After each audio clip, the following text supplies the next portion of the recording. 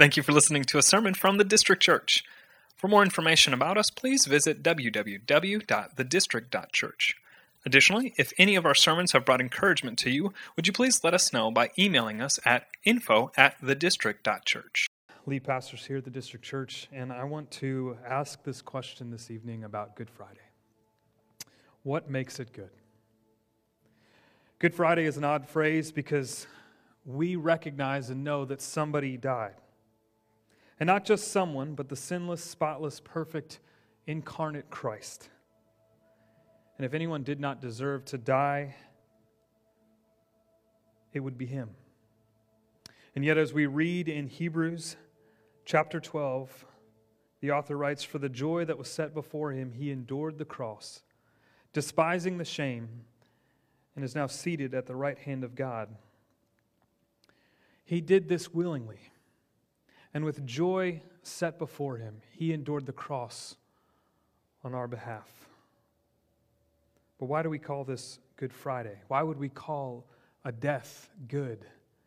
Especially because death goes against everything that God created and brings into this world.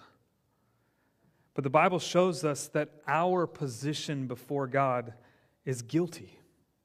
We are guilty because of sin, and we are separated because of that unrighteousness.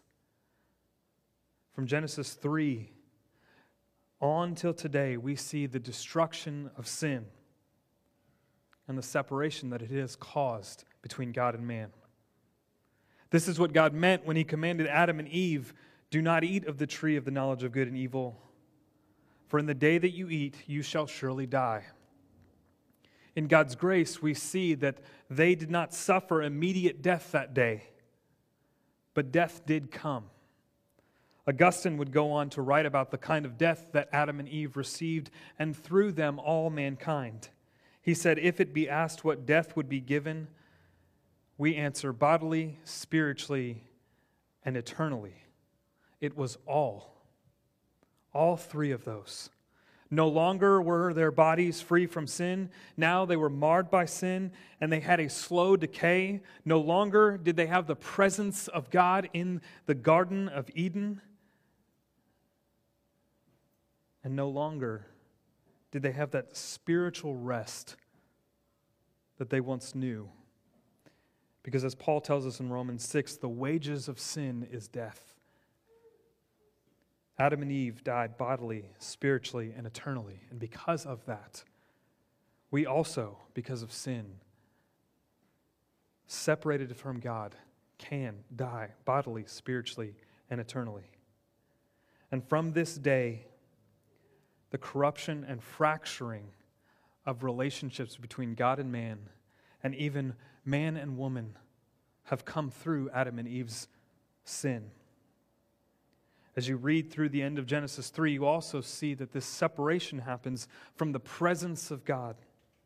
They were cast out of the garden, no longer enjoying eternal fellowship with Him. This is the tragedy that we find in Genesis 3. And what I want us to see this evening, from Genesis 3 on throughout the rest of Scriptures, we see our foundational problem, which is sin. David tells us in Psalm 51:5, this is the state of all mankind. He says, "Behold, I was brought forth in iniquity, and in sin did my mother conceive me." That is true about every one of us in here. There is no part of us that is not marred or corrupted by sin, even our good works. We are not merely sinners because we sin, but we sin because we are sinners.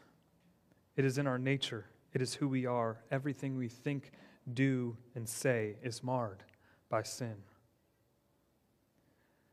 Joe Thorne goes on to say, "Your sin is far more destructive than you know." Your sin, not just your general sin, but your specific sins in your life is more destructive than you know. But he goes on to say, Jesus is far more necessary than you can imagine. That is why Good Friday is good. And the only people who see Jesus as a great Savior are those who see their great sin.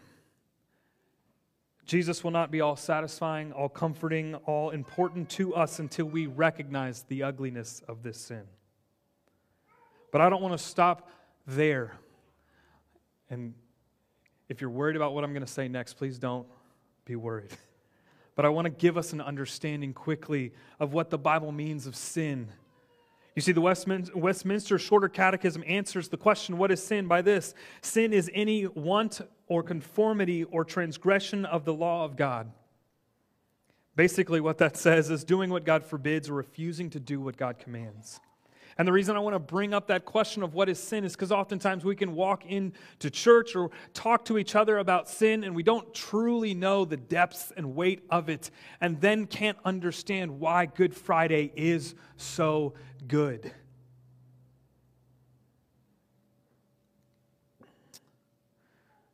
But sin is doing what God forbids or refusing to do what He commands. And we know these things. Whether you've been in church or you've never opened a Bible, we know these things because God's law is, one, impressed on our hearts, as Romans 1 tells us, or we know these things because God has revealed it to us through Scripture, and we still refuse to do it. Scripture reveals this unrighteousness, this lawlessness. In Romans 7, Paul writes this: "What then shall we say? That the law is sin? By no means. Yet if it had not been for the law, I would not have known sin. For I would not have known what it is to covet, if the law had not said, 'You shall not covet.' But sin, seizing an opportunity through the commandment, produced in me all kinds of covetousness. For apart from the law, sin lies dead. I was once alive apart from the law, but when the commandment came, sin came alive, and I died. The very commandment that promised life proved to be death to me. For sin, seizing an opportunity through the commandment, deceived me, and through it killed me. So the law is holy, and the commandment is holy, and righteous and good." We sin by doing what God forbids or refusing to do what He commands. And we do this through sins of commission or omission. Commission are things we actively do that God has called us not to do, or omission, not doing the things that God has called us to do. Thomas Brooks says these types of sins damage who we are. He says sinful commissions stab the soul, but sinful omissions starve the soul. We are guilty of this all. We are not just wicked because we've done some sins. This is who we are. And I know that we like to make excuses or point to other people to better ourselves, but Romans 3 is clear that we are all guilty before a holy and righteous God.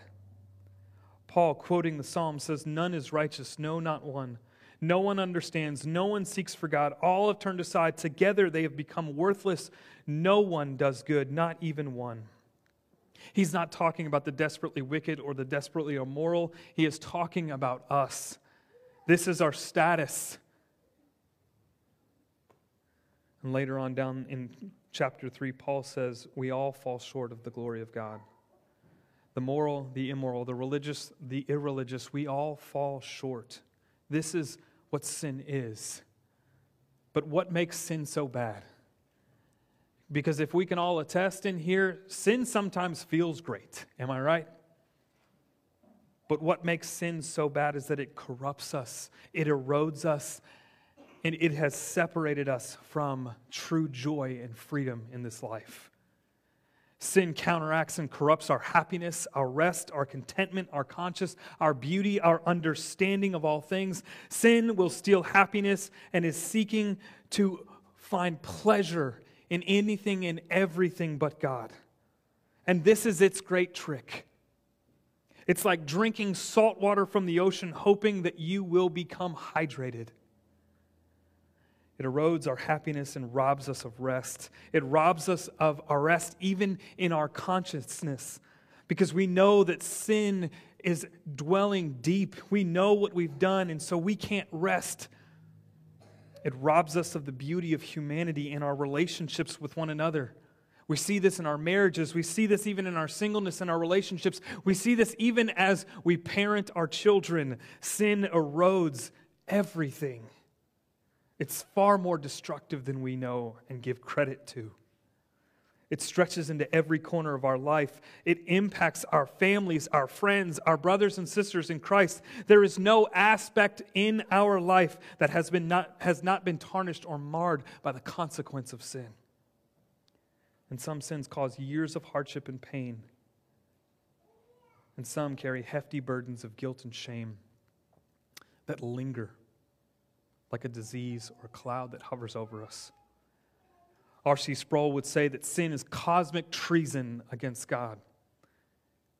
And yet in all of this, we can be arrogant to think that our sin is small. Our sin is not small. Our view of sin may be small. And really, our view of God may be even smaller. But it's far more destructive than we know. It's not just doing what God forbids or not doing what He commands. It's recognizing that we are offending and defying a holy, righteous God. And the important point that I want you to see and hear when we talk about Good Friday and why it is good is because the thing about sin that makes it so heinous is that it defies God. Is it awful to hurt one another? Yes. Is it sinful when we wound a friend? Absolutely. To lie or steal, to cheat on our taxes, these are wrong things, yes. But beyond all of the shame that we may experience because of sin, there's a much bigger guilt that we often do not recognize or not aware of. And that is the most offended party is always God. God is holy and righteous and just. He is not like us. Because we are self-obsessed and self-absorbed. We are sinful and hostile to the things of the Lord. Paul tells us this in Romans 8:7, "For the mind that is set on the flesh is hostile to God, for it does not submit to God's law. Indeed, it cannot. Those who are in the flesh cannot please God." Ralph Venning, in his book Sinfulness of Sin, says this: "Sin is the denial of God. It is denying His sufficiency, challenging His justice, disowning His omniscience, despising His goodness, and abusing His grace." This is what we do when we sin. We are offending and defying a holy God, defying His sufficiency, challenging His justice, disowning His omniscience, despising His goodness, and abusing His grace. Our sin is this serious, and I hope that we can see how deep it runs within us, and how far it stretches around us. Our sin is never done in a vacuum. It always works against God, it denies God, and it separates us from Him. This is the type of sin that leads to condemnation. It's the reason that a good and righteous God sends sinners to hell, because of our unrighteousness and lawlessness. It is far more destructive than we know. But this Good Friday, I want you to know that Jesus is far more necessary than you can imagine. You see, the Scriptures describe this state before knowing Christ, that we are guilty and hostile. We are dead in our sin. And the only thing that can change our lives, our state before this holy and righteous God, is a perfect, spotless sacrifice that takes our place and gives us His righteousness. And this is what Jesus did 2,000 years ago on the cross. This is why He came, to set sinners like you and me free. As the hymn says, it was our sin that held Him there. It was my sin. It was your sin. And now, for those who have placed their trust in Him, all the accusations that can be made against us before a living and holy and righteous God, Jesus says, no more. This is my son, this is my daughter, in whom I am well pleased. My blood covers him. My blood covers her. So anytime the devil just tries to deceive you in saying, are you truly a son or daughter of God? You can look to the blood of Christ. Anytime you think about your past, anytime you think about that lie, anytime you think that your anger has flown off against you and you have sinned and you believe the lies of the devil, you can look at the cross and Jesus' blood. What was laid on Him at the cross God's wrath, our shame, our sin, our shame, our guilt.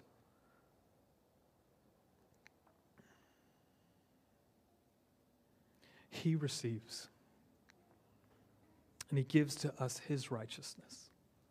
That's why Paul can say in Galatians 2:20, I have been crucified with Christ. It is no longer I who lives, but Christ who lives in me. And the life I now live in the flesh, I live by faith in the Son of God, who loved me and gave himself up for me. At the cross of Christ, all that made you and I enemies towards God was poured out on him, absorbed by him, so that you and I are no longer under wrath, but we are under mercy. This is why it is a Good Friday. Because the life we once lived was nailed to the cross with Jesus. And every sin, every shame, every guilt, every rebellious thought or deed that you and I have committed, we bear them no more. And we now live by faith. This is why we call it Good Friday. So what I want us to do this evening as we close out is celebrate in communion, but I want to do it differently than we normally do on a Sunday. What I want us to do, I'm going to invite you to come take these elements and have you go back to your seat. But I'm going to give us time to just reflect on the sin that held him there. And remember that his blood poured out and that righteousness has been imputed to you, imputed to me, because of the sin that is poured out on him. That's what we celebrate in drinking this blood and taking this bread. But I want us to reflect on the cross, on the weight of sin, on the weight of shame. Not to condemn yourself, but to remember and to reflect on this death. Because Jesus hasn't come. We'll celebrate the resurrection on Sunday. But we want to take time to remember and reflect on this Good Friday, where Jesus bore our sin and shame on the cross and spilt his blood for us. So I'm going to close this in prayer. I'm going to invite you to come to the elements. And then you can take your time in partaking in communion. We're going to leave this space as silent as we can.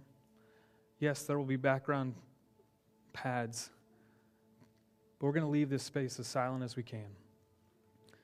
And when you're done communing with the Lord, you can get up and fellowship out here in the foyer. But what we want to do is we want to leave this time for those who want to sit and commune with the Lord and celebrating communion.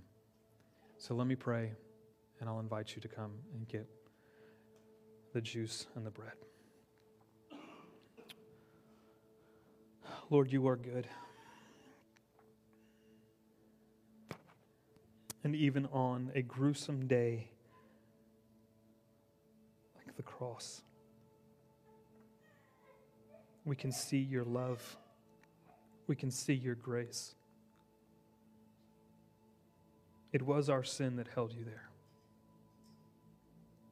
And yet, Lord, your word reminds us that it was with joy that you endured the cross, that you despised the shame of sin and guilt, knowing that this would seal the adoption of your brothers and sisters, the church, your body. And Lord, I pray that we can look at the cross and be reminded of the weight of sin, who we once were. Lord, I pray that we can also celebrate in who we now are, those who live by faith in the Son of God who gave himself up for us. Thank you for that ultimate sacrifice. It is in his name we pray. Amen. Come and grab the communion. And again, go back to your seats and take time to just reflect on the cross.